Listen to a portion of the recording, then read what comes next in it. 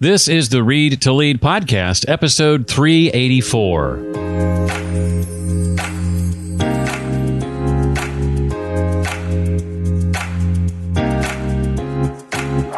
Hey everybody, this is Jay Baer, president of Convince and Convert and author of the New York Times best-selling business book, Utility. You are listening to my pal Jeff Brown on the Read to Lead podcast. There is absolutely no doubt that artificial intelligence, AI, is as hot a topic as it's ever been. And although we don't have to worry about evil robots rising to power and turning us into pets, and we probably never will, artificial intelligence is here to stay, and we must learn to separate fact from fiction and embrace how this amazing technology enhances our world. Hi, I'm Jeff Brown, and you found the Read to Lead podcast, the podcast dedicated to your personal and professional growth.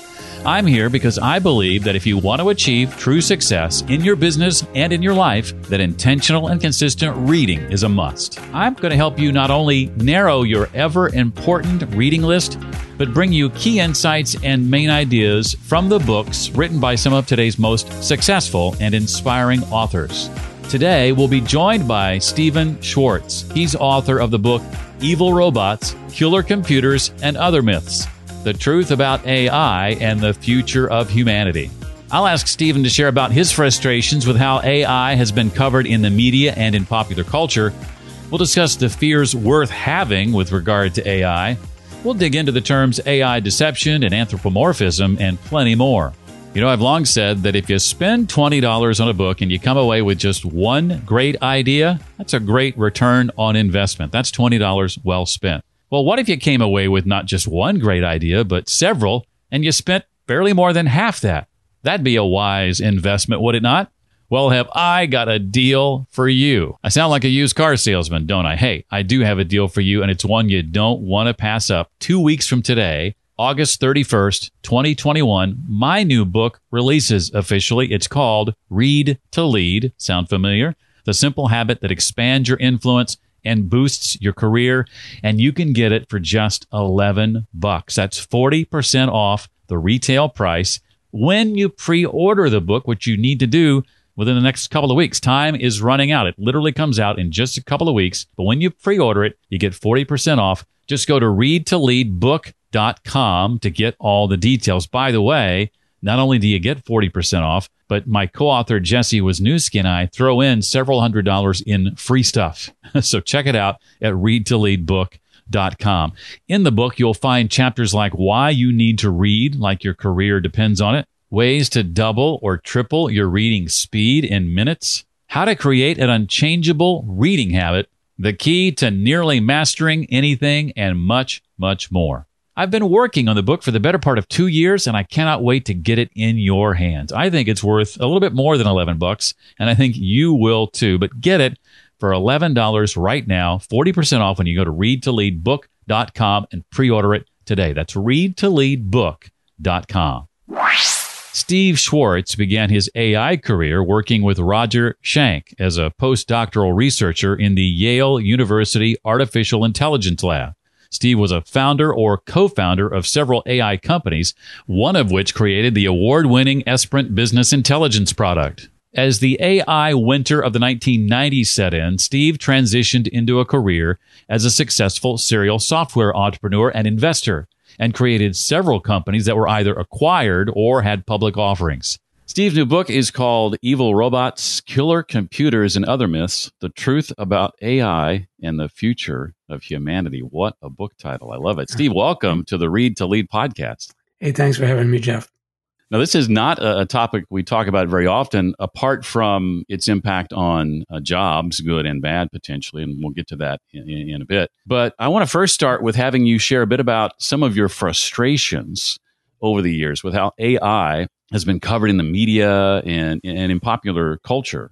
So, Jeff, my concerns start with the grandiose terms used in the AI community, like intelligence, learning, imagination. I think a better name for what we call AI and machine learning is computational statistics. The terms intelligence and learning evoke thoughts of science fiction characters like the androids in Westworld and Arnold Schwarzenegger's fearsome Terminator. Yeah. In contrast, the term computational statistics evokes thoughts of our most boring college class. and and the reality is that machine learning and artificial intelligence systems in general have zero real intelligence. And in fact, the deep learning neural networks that you hear so much about are a computational technique to compute functions that perform statistical classification. And statistical classification is not new. I was teaching it at Towson University in the late 1970s. It wasn't called AI back then, and who knew the techniques that I was teaching back then would become known as artificial intelligence and machine learning. Well, when you set out to write the book, then what was your ultimate goal? Was it in part to just dispel? The title suggests you want to dispel some of these myths. Were there other goals involved with writing the book? Absolutely. AI has made great strides from an engineering perspective. Siri answers our questions. Google Translate helps us talk to taxi drivers in foreign lands. Our smartphones automatically identify the faces in our photos, and self-driving cars may even be on the horizon. That progress naturally leads people to wonder where it will all end.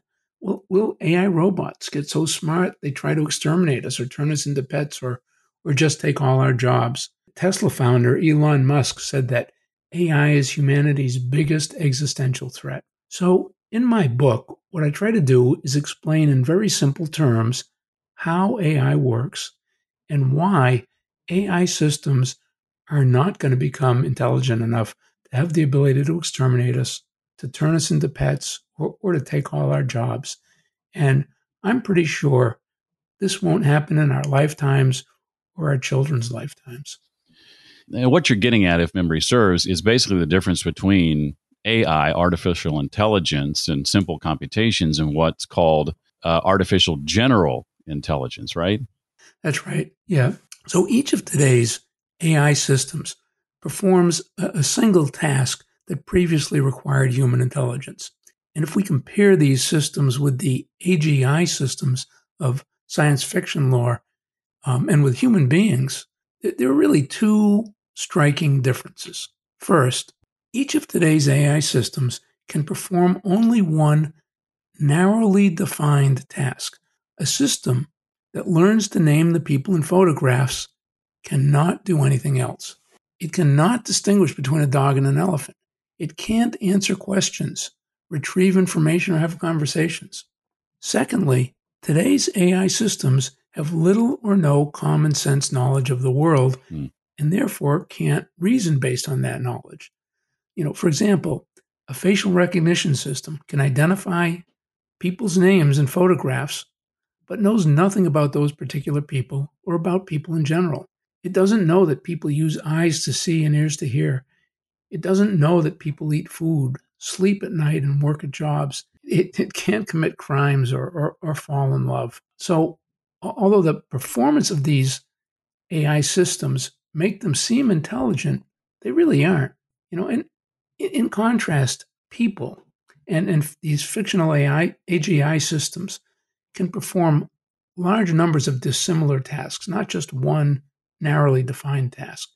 We not only recognize faces, we read the paper, we cook dinner, we tie our shoes, we discuss current events, we perform many, many other tasks.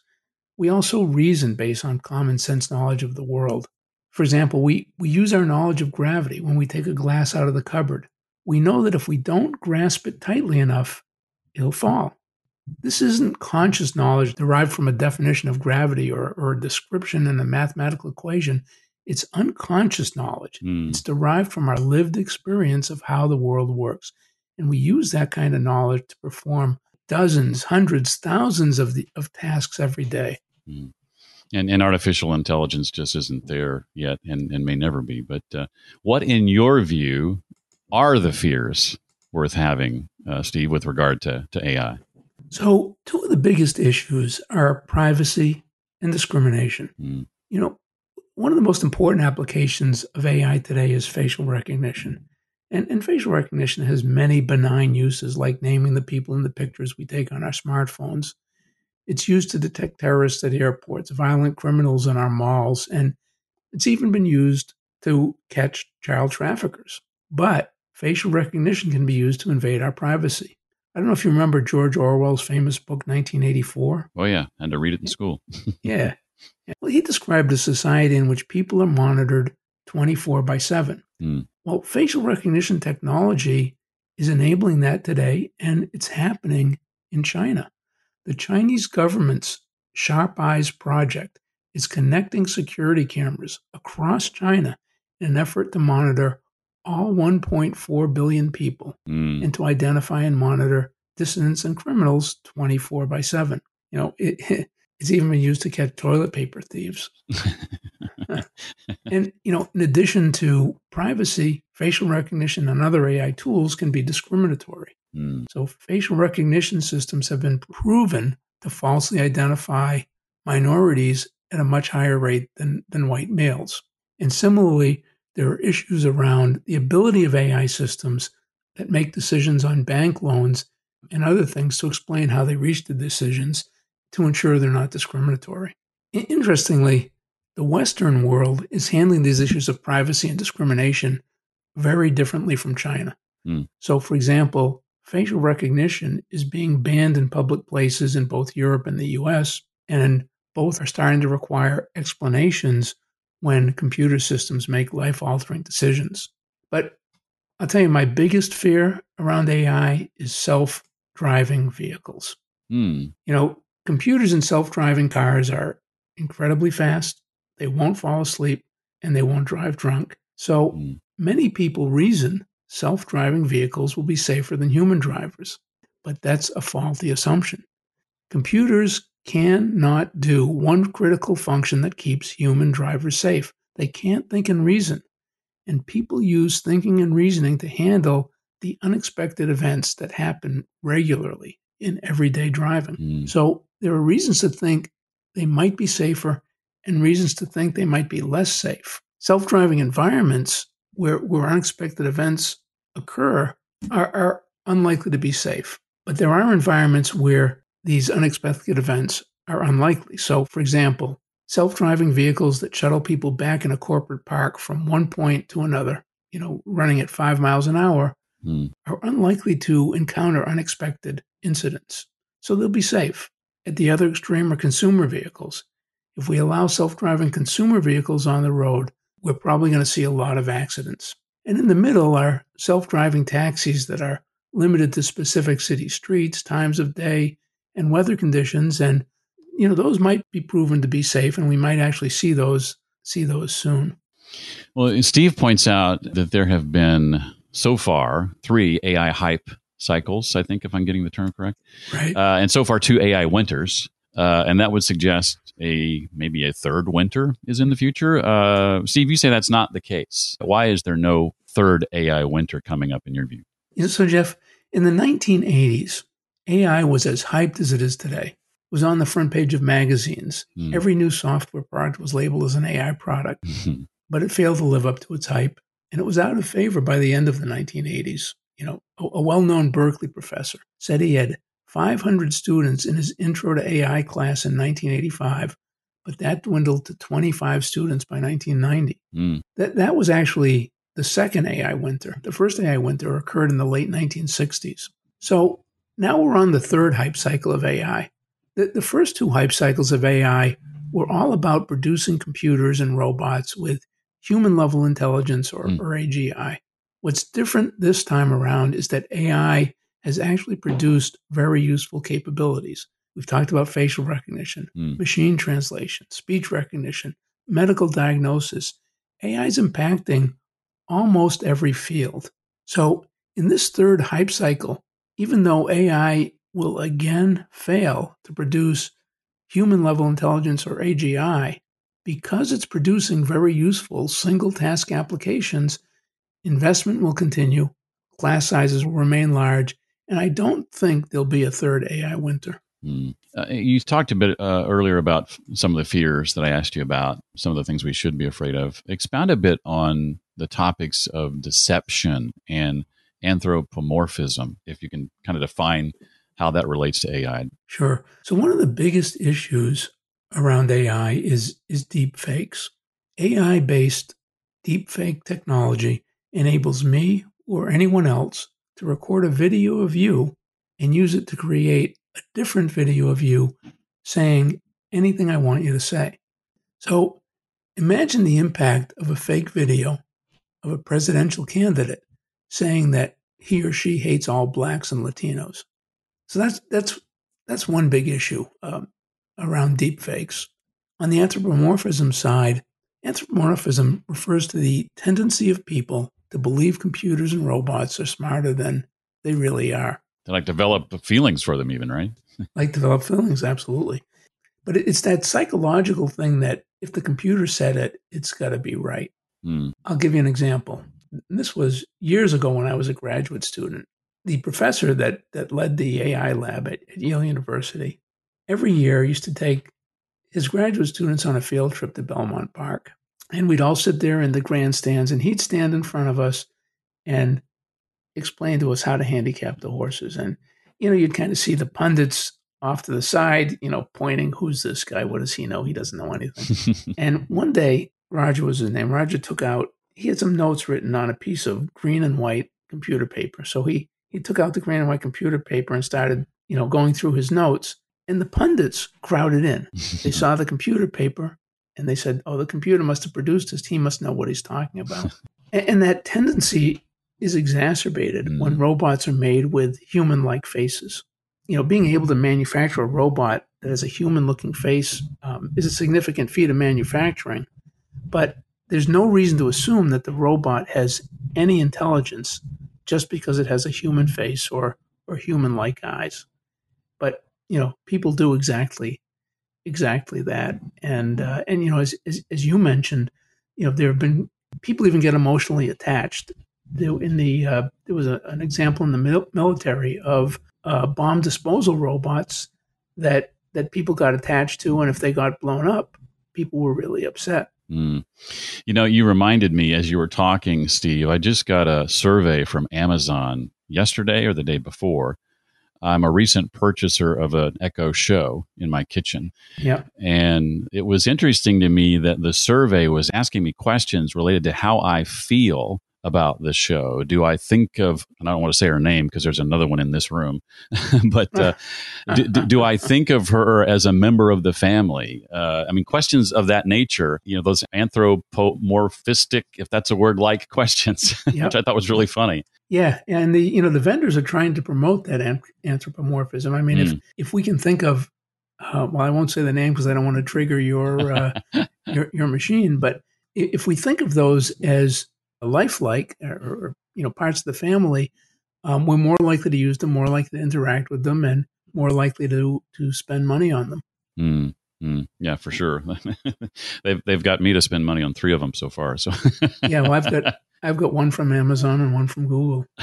You got to be in both camps. Awesome. Give us a bit of insight, Steve, into your history with reading. I'd be curious to know if the habit of reading consistently and intentionally is something you practice, and if so, how would you say it has played a role in your success, if it indeed has? Jeff, I've always enjoyed self-directed learning from books and other materials, and I've always disliked sitting in a classroom setting and being taught. So, as a result, I was fairly unmotivated in my classwork, as a student, but read a great deal outside of high school. So when it became time to choose a college, I chose one that emphasized self-directed learning and in fact had no grades. The name of it was New College in Sarasota, Florida. It attracted people like me with high SAT scores and not so good grades. And I prospered there. Awesome. What about a book or two that maybe you find yourself recommending? What are some books you've read over the years that have truly impacted you? On the AI front, my favorite book of all time was by my AI mentor, Roger Shang, named Scripts, Plans, Goals, and Understanding. And that was probably the most influential book on my AI career. But I've also spent a lot of time in business, and there have been a lot of business books that have influenced me. I've spent a lot of time overseas and really enjoy learning about other cultures. And over the years, I've always gone back to a book named Kiss, Bow, and Shake Hands.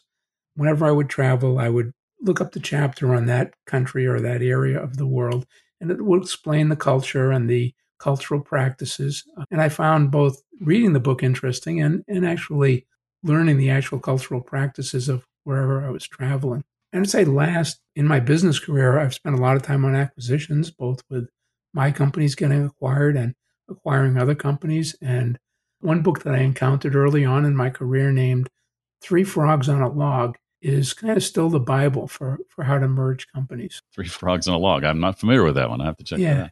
Yeah, it came in, I'm going to say mid-'80s. Okay. Well, what would you say now with the book having been out for the better part of this year? What's ahead for you and your team that you're excited about and able to share with us at this point? Yeah, I retired from my most recent startup, Device 42, a year ago, so I could finish my book on AI. And right now, I'm thinking about what to do next. I haven't crystallized the idea, but I'm thinking of maybe starting another AI company in the natural language processing area. Oh, interesting. I have to keep my eye on that. Well, Stephen's book, again, is called Evil Robots, Killer Computers, and Other Myths, The Truth About AI and the Future of Humanity. And if you are interested at all in this topic, I know I am. I highly recommend this book from Stephen. If there's anybody that knows about this topic, it's him. Stephen, thank you so much for taking time out of your day to sit with us today and share about your book and your experiences. I really appreciate it. Oh, thank you, Jeff. It's been fun. Easily one of my favorite book titles of the last year. As always, to connect with Steve online and to check out the links and resources we referred to today, just go to readtoleadpodcast.com/384 for episode 384. Let me remind you that there is not much time left to pre-order my book at 40% off. It's due out August 31st, 2021. Get it for just $11 when you go to readtoleadbook.com. That's the physical book. Now, if you're an audiobook person, know that when you pre-order it, you get the audiobook for free, plus a bunch of other goodies. You can find out more about all of those at readtoleadbook.com. Again, readtoleadbook.com. Hey, thanks for the recent 5-star ratings and reviews in Apple Podcasts. One from Heels23 that says Read to Lead is at the top of my favorite podcast list. The show features some of the best authors of today, and Jeff has a sixth sense for asking insightful questions that inspire compelling conversations. That is amazing to hear, Heels23. Thank you for that. Hey, who do you know that might need a podcast like this one? Maybe they're having trouble building a reading habit or finding time to read. Introducing them to a podcast like this one might be just the trick. I hope you'll give that some thought and consideration. Hey, that's going to do it for this week.